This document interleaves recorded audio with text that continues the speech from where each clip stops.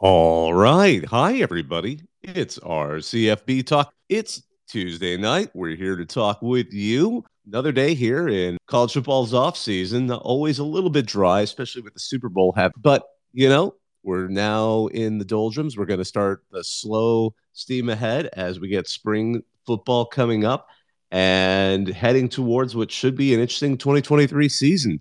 A lot of stuff going on, kind of as people logistically set up what's coming up for next season. I mean, actually, I was fascinated to see the announcement for Big 12 Media Days coming up because there's going to be 14 teams because everybody's going to be there, including Oklahoma and Texas, for that last go around. So it should be interesting to see everyone together for what should be a few interesting days in Texas. Big 12 Media Day has always been an interesting one. We've had an opportunity to cover it a few years in a row, but there'll be extra kind of juicy tension heading into this. A lot of folks have been having fun with the fact that, of course, the Aggies and Longhorns are going to be in the conference finally again together when the Longhorns join the SEC. Jason Kirk has a tweet that I've just absolutely thought was hilarious. Came out, a couple of days ago. Maybe some of you saw it. The Aggies and Longhorns should be week one every year. The winner then bears all their combined gigantic offseason hype, while the losers in instant crisis mode. And he suggests do it every year on week zero, just so the whole world can see. I think that would be a delight, especially if we get that rivalry back. The complete. I love how, I mean, a lot of fans have wanted to see it back. The kind of song and dance that both programs have done to avoid returning to that rivalry has been a little bit irritating, even including opportunities to even potentially play postseason games ever since Texas A&M left the Big 12. So it'll be nice to see that again. But I love that idea of just having them play in week one every year. And just, can you imagine? I mean, the either Texas is back or Texas A&M is on the Aggie hype train. I think it'll be a blast. But again, anything you want to talk about in college football, if you'd like to join me up here and share your view, we'd love to hear it. Just hit request. It's our CFB Talk. Another article that I thought was kind of interesting was, again, it was fun to see ahead of the ahead of the Super Bowl, to see some of the joy that comes from all the programs that have players that are heading into the Super Bowl. And Alabama and Oklahoma tweeted identical videos wishing Jalen Hurts luck in the Super Bowl. Obviously, it could have gone. We know how the game ended, but it was just sort of, that's something you'd like to see, because in the end, a lot of these folks, especially at that caliber of player, you could argue the same thing with someone like a Caleb Williams. Their goal is to reach the NFL, and every stop they have, especially when they do well at those stops, does a lot to build that career, build that reputation. So again, that was something I think a lot of fans on RCFB like to see, and I know a lot of folks in college football like to see. I mean, here's a neutral fan, so to speak, Texas A&M fan, Admiral Tarkin. Jalen Hurts is one of my favorite SEC players ever. Seeing him take his benching with class was something you won't see from 70% plus of quarterbacks. Echoed by an LSU fan. I loathe Bama. However, watching Saban get a little choked up talking up about Jalen after the 2018 SEC championship game was amazing. You simply can't help but root for him in these circumstances. So again, a lot of joy, a lot of happiness from fans. Again, before the actual game itself, which was a delight, especially if you're a Kansas City fan. Got a couple of friends who are both on our CFB and I guess in real life. But again, if you'd like to join and give your thoughts on college football, feel free to hit request. These are opportunities to chat. I know it's Valentine's Day for a lot of people, and for some people, it's a welcome break just to have something to listen to. I know I've had a chance to be out there. It's been fun. A little chaotic where I'm at. I'm not entirely sure why, but hopefully wherever you are, you're enjoying your weekend, and you're enjoying your weekend. You're enjoying your evening. One thing I did mean to mention right at the outset is all of us at RCFB, we really our hearts go out to what's going on over at Michigan State. The events of yesterday were tragic, and I know a lot of folks. I mean, it's just a tragedy, no matter how you slice it. And we wish just the hurt for all those folks who were affected to hopefully to process the way it needs to go, and in a way that can hopefully get some lesson out of all of it. And it's just an awful thing to have happen, and our thoughts are to everyone over at Michigan State. Changing gears again, another topic. Again, if you'd like to join the conversation, please hit request. Some fans of The Last of Us, which obviously has been this phenomenon on this new television show. It's a bit of a phenomenon. I always want to say on television, but it's weird to say that in this era of streaming. I guess that shows my age.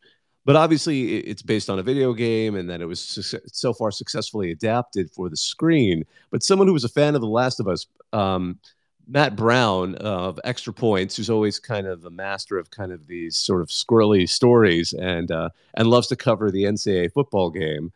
He just read a post that pointed out that Alabama's last football game, based on the dates in the show The Last of Us universe, would have been that infamous loss to Northern Illinois. And he hopes that the show will eventually address that somehow. Goodness. Oh my gosh. I just think that's fun when people observe that. Because I mean, one of the classic kind of moments in movies and television where fans who know anything about college football realize it's kind of absurd. If you ever go and watch Die Hard, obviously, as some people like to joke, one of those great Christmas movies, at early on in the film, one of the security guards at Nakatomi Tower, who's just sort of chilling before the terrorists come in, he's watching USC Notre Dame. Of course, that would make it Christmas Day, which anyone who knows anything about college football, that's not when you play a regular season game. So sometimes, fans who really pay attention get a kick out of those sorts of things. Just kind of going back to what Matt Brown observed with The Last of Us, if you go with the timeline that's observed in that show, the last college football national championship, this is his own words, before the fungus spores destroy humanity, of course, would have been the the world famous Ohio State Buckeyes. So anyway, if you're a fan of The Last of Us, it's kind of fun to see where that falls into play. Going back to that Die Hard comment, I think the only reason why they decided to throw USC Notre Dame on the screen rather than, I don't know, an NFL game or something that might fit a Christmas theme, they decided to. I'm pretty sure it's because USC is a film school. Usually they'll tuck things in there. It looks like we have someone who wants to join us, so I'm gonna go ahead and let you up. I'd love to hear from you. All Dressed Father, when you're up here, feel free to hit unmute. Hey, All Dressed Father, I just see you got joined. Feel free to hit unmute. Love to hear from you. Howdy. I just want to lead off with I pretend that is a college basketball game and not a college football game. Otherwise, it would make me angry.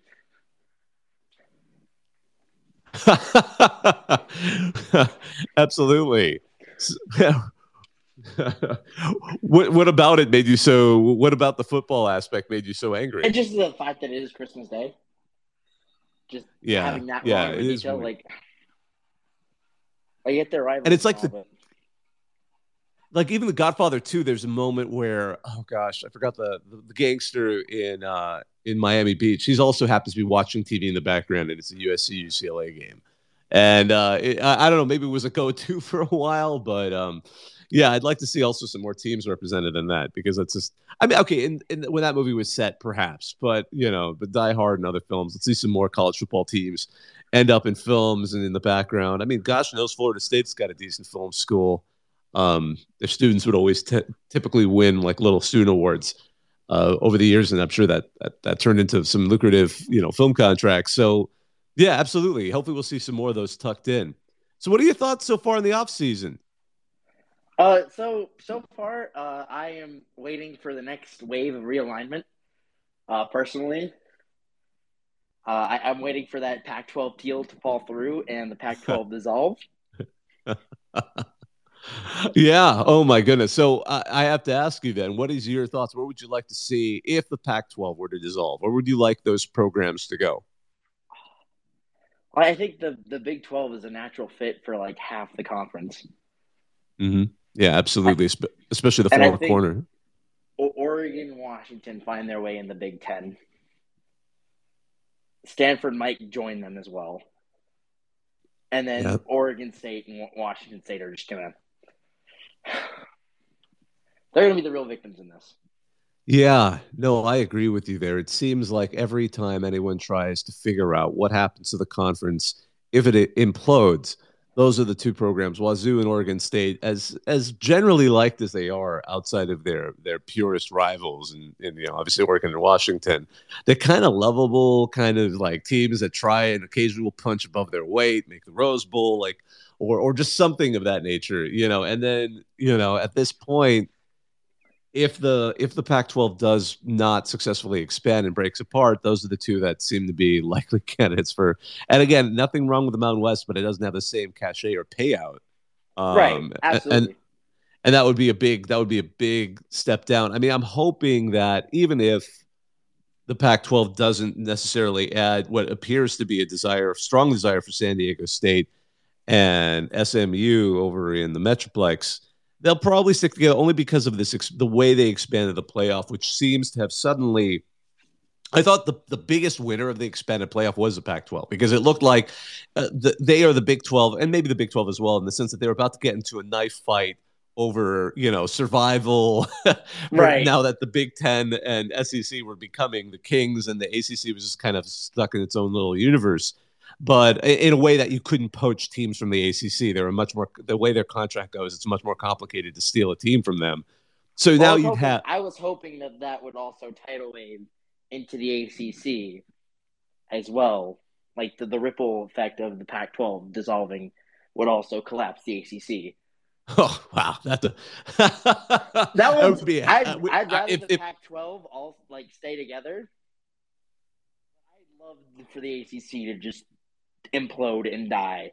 Definitely not a salty UConn fan at all, but Oh yeah. Oh gosh. Okay. Now some of your thoughts on that make a little bit more sense. Yeah, I don't know.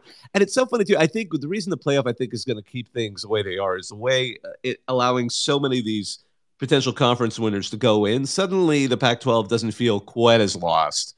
Certainly the money's going to make an impact over time, though, or at least the lower amount that they're going to get compared to right. US and UCLA in the Big Ten, but it But keeps them at least somewhat alive. But a free exactly, playoff spot that's huge.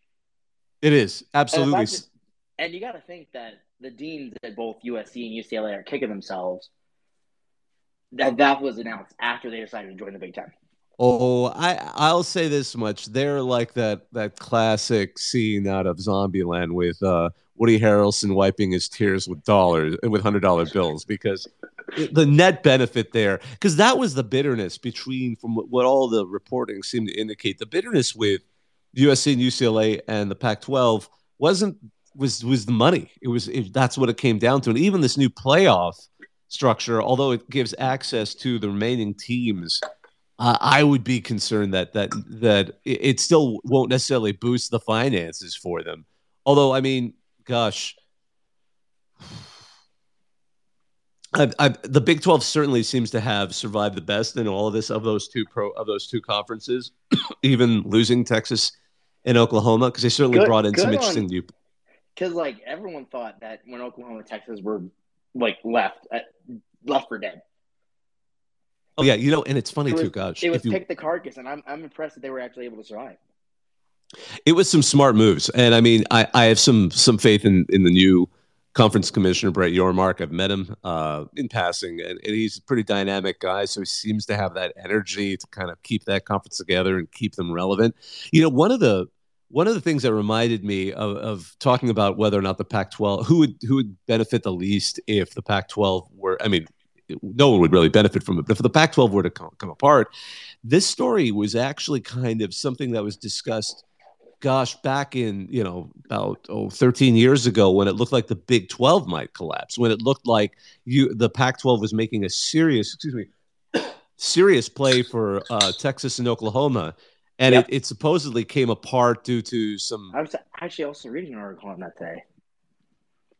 Yeah, and I remember when they were trying to figure out what would happen to the members remaining in the Big 12, the teams that seemed the least likely to have a benefit were, I mean, to some extent, unsurprising. Iowa State, okay, maybe K-State would have trouble finding a new home, but the one that surprised some people was Kansas.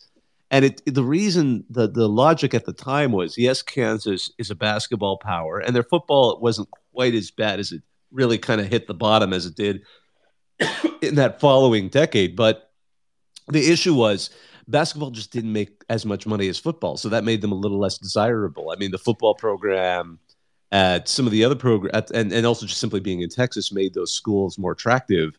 I know because that was, I believe, after A&M had already agreed to leave and join the SEC.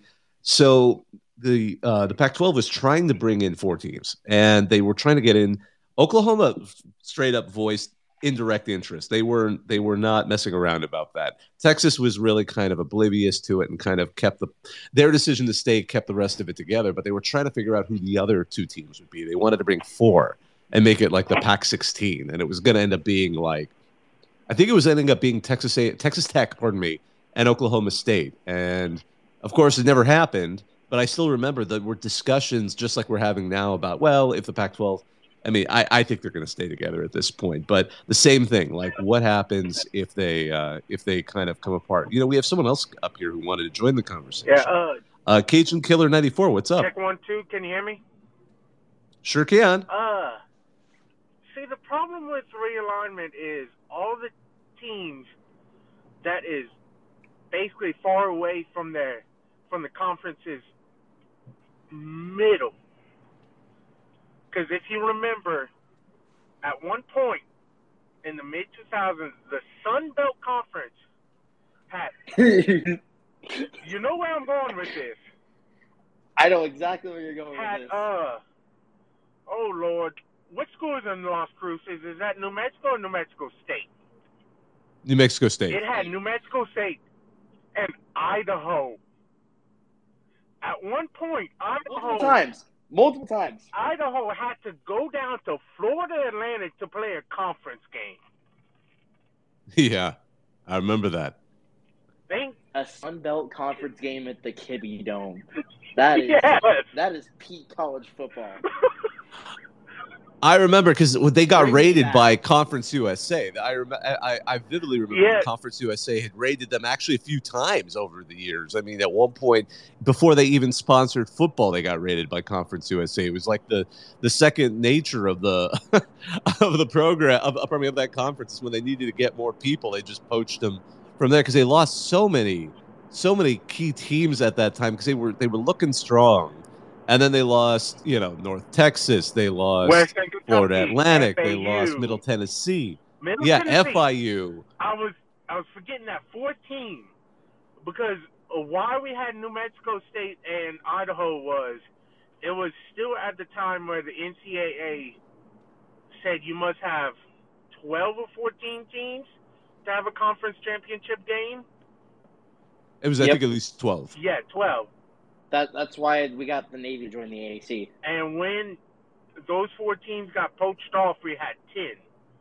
And they really wanted a conference championship game. So they added Idaho and New Mexico State.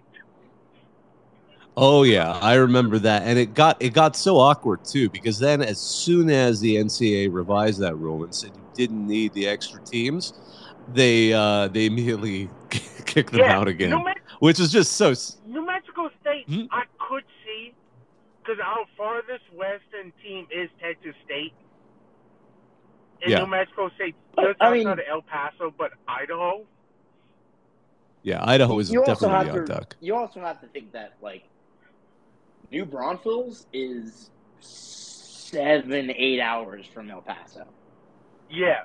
Well, if you drive down I-10 from Orange, Texas, which is at the Louisiana-Texas border, to El Paso, is 12 hours.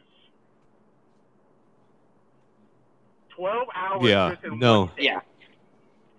Yeah. Yeah, it's always incredible to think who was in that conference at one point or another. I mean, either affiliate or full members. They've had everyone from UAB to UCF to FAU, FIU, Louisiana Tech. I remember when they were They can go. You know who I call Louisiana Tech? The Buns, the bastards up north. They and I feel bad for that program because they and to an even greater extent, Louisiana Monroe, ULM, they have a tough road because they're always competing against the SEC. their footprint is quite small. I remember talking. Gosh, this is back when. What was his name? But I talked to the ULM coach at the first time I ever covered Sunbelt Media Days, and I just asked him like, "What's recruiting even like?" He's like, "Look, our budget is teeny, and all our recruiting for football, and this is at the time. I mean, it may have changed, but ULM at the time was Todd Berry. That was who it was, Coach Todd Berry. He was like, all we can really recruit is Southern Arkansas and Northern Louisiana, and maybe a little bit further, but our budget, we just don't have it." And I just, when you hear that, you're like, my goodness, it really underlined the difference in the arms race among teams supposedly in the FBS, but it's what they compete against. It's astonishing. And this is why I mean I've been against UConn moving down in football, because we have the ability to recruit a lot more than any FCS team. We don't need to go down to FCS. No. Yeah. I think this last season really helped UConn just in terms of perception a lot. I mean, I think a lot of folks did not expect that level of success, let alone out of Jim Mora's first, is his first or second season? First season. Yeah. So I thought 3 wins was the maximum. Yeah, and and that's the thing, because Mora, he's not incompetent. He just always does this thing where he'll coach a team and then he'll get fired and then he'll take a long break. And then he'll come back. Because I remember that's what happened at UCLA. They hired him and was like, oh, he wants to coach again. Okay.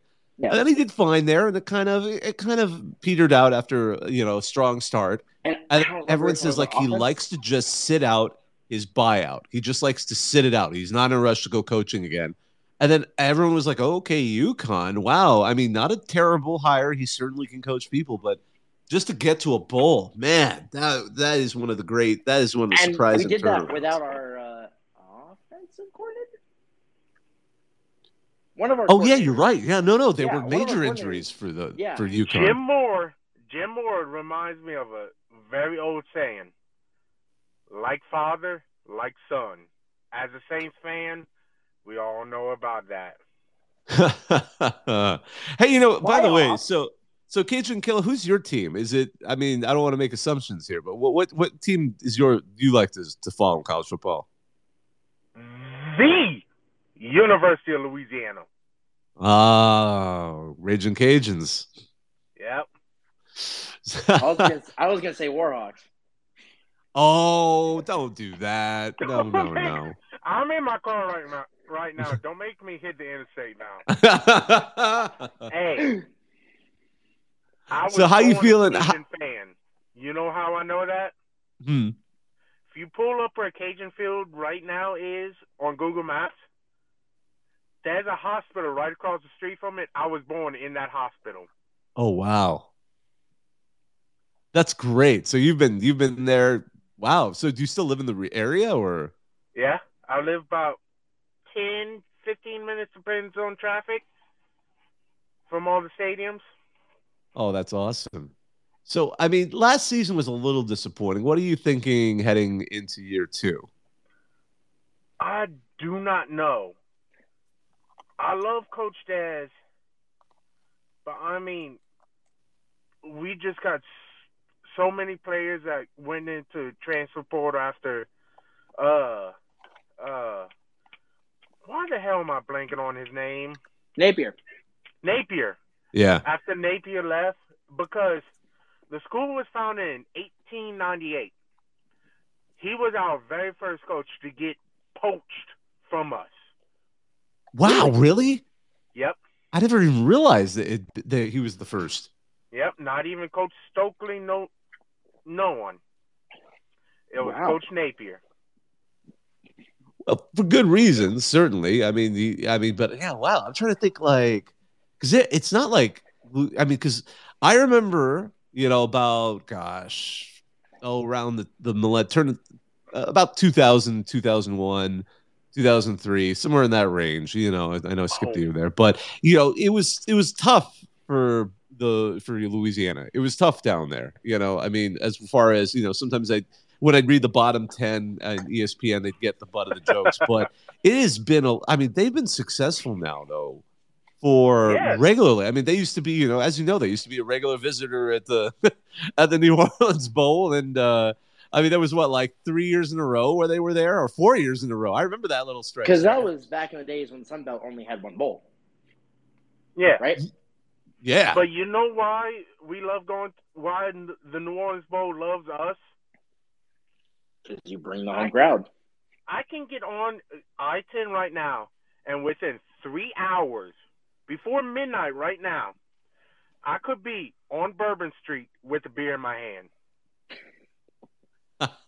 I am so jealous. I live in Minnesota, man. You have no idea how jealous it is. It was ice cold rain all day, and it sucks because that was a warm day. You know what that means? Tomorrow morning, it's all going to be frozen. So it's going to be the car, like the ice capades. It's going to be the car capades tomorrow when I try to take my kids to school and go work, all that stuff. But man, and I just going back, going back to that stretch that Louisiana was doing great. Did Coach Hud just stay too long? Because I was so shocked no one poached him, and then I remembered, he kind of petered out at the end and was shown the door. But man, it's just stunning to me. To me, Coach Hud is one of those coaches who is an excellent recruiter more than an actual coach. But he's had problems because you remember we had to forfeit a bunch of wins. Oh, yeah. But that was before his time. He was just the coach when it came out. But it wasn't there in his tenure. No, I remember because Austin Peay, he lasted there for like one season, seemed great, did awesome, 11 wins, first 11-win season in their history. And then he left after one season. And, you knew something was up when it was the classic, I'm going to go spend more time with my family. And then, unfortunately, well, I mean, I don't know if unfortunate, but it sure turns out like he just was unacceptable conduct. I don't know the exact details. Yeah. But yeah, so maybe didn't really work out there. Shout out the Governors, though. Yeah, exactly. I think last time I checked, he was coaching a high school in Alabama. Yeah, Gulf Shores. Yeah, he's at Gulf Shores High School. In 5 years, he went from the school's very first New Orleans Bowl to coaching a high school in Alabama. Oh man, well, hey, maybe he'll find a second, another opportunity to rise up. Although, he's still young enough. He's in his 50s, his early mid 50s. He might find his way back out again and maybe maybe he'll find his way into the assistant coaching ranks of college because he's got to be attractive. I mean, he isn't a total like disaster, and if he's a good recruiter, he's a good recruiter. And it's funny you mention that because I think like, especially in those kind of years of the Sun Belt that we're talking about, especially like 2011 to 2014, when it was still kind of trying to restore its footing after, losing so many programs to Conference USA at that time. You could just have a really talented team and probably skate by on talent and win the conference. Yeah, but here's the funny thing is the coach before Coach Hudspeth, it was Ricky Bussell, I believe. He went from the head coach of UL to becoming a special teams coach. That's a big drop. Not a coordinator, not like a quarterback's coach, but a special teams coach. Yeah, that's tough. I will give you a word of advice, though. If UL falls off the rails, do not rehire Billy Napier. No. I have been there, done that. It does not work. Oh, yeah. UConn got that particular surprise.